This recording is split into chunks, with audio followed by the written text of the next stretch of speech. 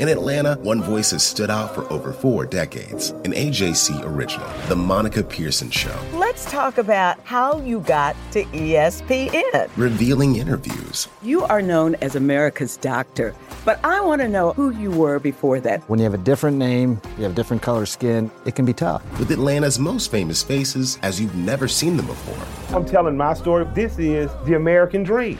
The Monica Pearson Show, streaming now on AJC.com. Good morning. This is D. Orlando Ledbetter of the Atlanta Journal-Constitution with the 11th episode of the Bowtie Chronicles podcast. Everything you need to know about the Atlanta Falcons. The Falcons are coming off a 23-17 loss to the Buffalo Bills on Sunday at Mercedes-Benz Stadium. The Falcons took on some major injuries in that game. Defensive end Jack Crawford has a bicep injury that's going to require a long time on the injury list. Wide receiver Julio Jones suffered a hip flexor. Mohamed Sanu has a hamstring. Keanu Neal went out with a hand injury. And the Falcons already had a pretty long injury list. So we've seen teams coming off of the Super Bowl suffer these rash of injuries, and maybe, this is happening to the Falcons, but Coach Quinn believes some of his players are coming back. Vic Beasley's on the injury list. That's a hamstring strain. Ryan Schrader and Ricardo Allen are in the concussion protocol. Defensive tackle Courtney Upshaw has a high ankle sprain, and Teron Ward, the backup running back, has a neck and shoulder injury. But after the game, Coach indicated that some of those players are close to coming back. So we'll get an update from him later today around 2 o'clock. Have open locker room today at 12:50. When they win, they have something called Victory Monday, and they give the players off. They don't have to talk to the media. And, you can request people by phone.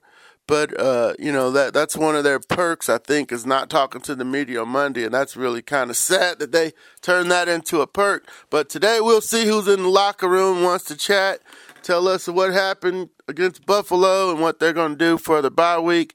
That starts at 12:50 today. But a couple of issues coming out of this game. One's the power outage issue. The Falcons can't keep throwing the ball on 3rd and 1, 4th and 1. They did it in the Super Bowl. They did it again against Buffalo. That goes against everything, that they say they stand for. They're the brotherhood, and they're going to go out there and fight for each other. They can't fight for each other for 1 yard.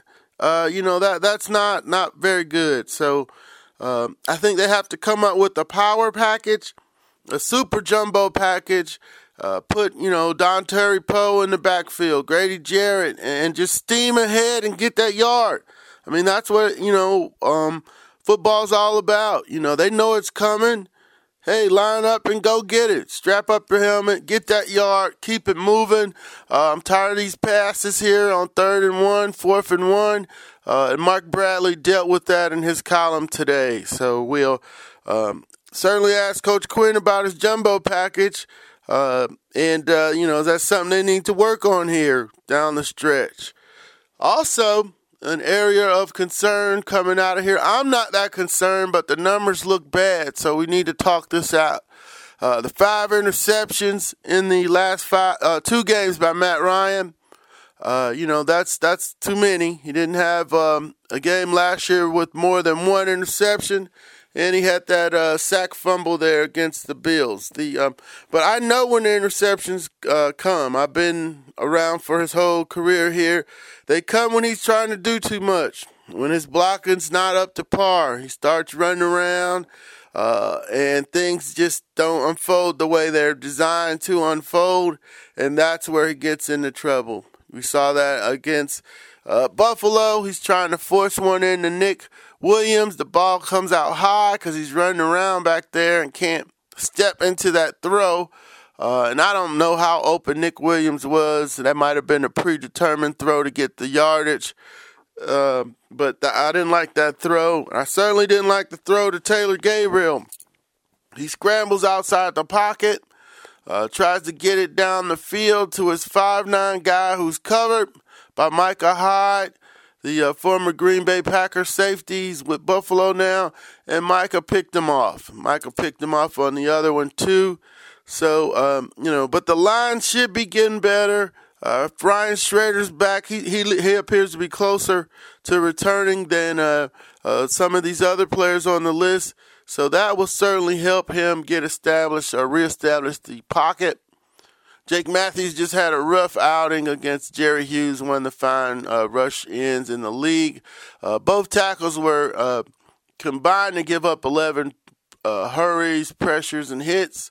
And that's a bad day when you know people are coming around the corner. Matt didn't hold on to the ball that long yesterday, and that was because his pocket wasn't very firm, especially on the outsides. One thing I've been talking about, too, here is these throwback jerseys. I was warning everybody before the game that strange things happen when they play them, and we certainly seen that on Sunday. You know, they lost to San Diego last year, now the L.A. Chargers, but blew a 17-point lead. And then this game here against Buffalo, they can't get a yard on 3rd and 1. The former, one of the league's top offenses. I think the throwback jerseys, I know the people like them. They want to buy them, but, given the Falcons' history, that they shouldn't be honoring these jerseys. Let them stay in the museum.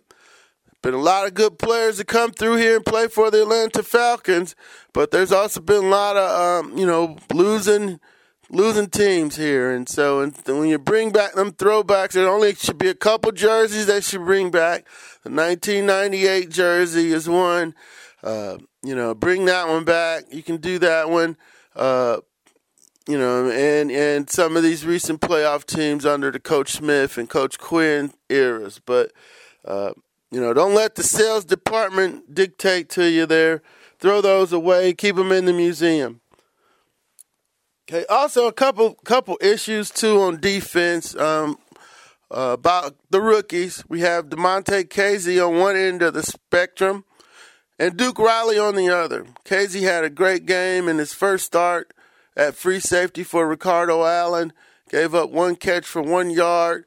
I thought he could have got over the top and busted up one of those Charles Clay passes where Keanu Neal was beat, but he'll see that on film. He'll be able to do that and get over the top next time. Duke Riley, the 3rd-round pick from LSU, is struggling. He had 2 more missed tackles against the Bills. He's got 8 on the season. He's the 33rd rated outside linebacker according to ProFootballFocus.com. Last. 33rd is the last in their list, the way they're counting things. And, the Falcons got to decide, hey, they're going to live through this. It's going to get better. He's a rookie. They did the same thing last year with Deion Jones and Devondre Campbell. They had to, live through some rookie mistakes. But, missed tackles, that's physical stuff. You got to make the tackles. And, if he's blowing assignments, that's one thing. But missing tackles, that's a whole nother. So I suspect we'll get something from Coach Quinn on Duke Riley and how he's playing and his improvement plan coming out of the bye week. Now, you all know the Falcons have spent a great deal of time and resources on covering tight ends. They do it with 3 different positions. Sometimes it's the strong safety. Sometimes it's the strong side linebacker. And sometimes it's the weak side linebacker. None of those combinations worked against the Bills. So Keanu Neal gave up a play. Devondre Campbell's doing the best. And then there's Duke Riley at weak side linebacker, who was trailing in coverage, on at least one play that I recall. So covering tight ends moving forward is going to be an issue. They still have to tighten that up. Now that Charles Clay has come in here and showed them, that's a weakness, and we should see that improve coming in the coming weeks. Now we can, just review here. We got the injuries. The injury bug is something we got to pay close attention to. Crawford's going to be down, so maybe with Upshaw back, that's a swap. In the defensive tackle group, They already brought up Joe Villano and playing him. Rashid Hageman's been cut, so that's not an option. The power outage, get a jumbo package, run the ball on 3rd and 1, 4th and 1, quit trying to fool people and finesse people. Matt Ryan said he thought it was 8 or 9 people in the box. On the replay I saw, I counted 7. I'm going to look at the coach's tape later today. I didn't see 8 people in there. I could have missed one. We'll check it out. Ryan's picks, we know what that comes from the line. They got to tighten it up there. Keep the throwback jerseys at home. Leave them in the museum. Wear them to your high school reunions, but the football team should not be wearing them in NFL games in the future. We got KZ doing well, Duke Riley in the improvement plan department, and they got to cover the tight ends. So we have the bye week coming up. Then the Dolphins here on October the 15th at the Mercedes-Benz Stadium before the Falcons travel up to New England to play the Patriots in a Super Bowl rematch. This is D. Orlando Ledbetter signing off from the Bowtie Chronicles podcast, the 11th episode. We'll see you on Wednesday where we talk about some of the bye week issues that the Falcons are concerned with. Take care and have a great day.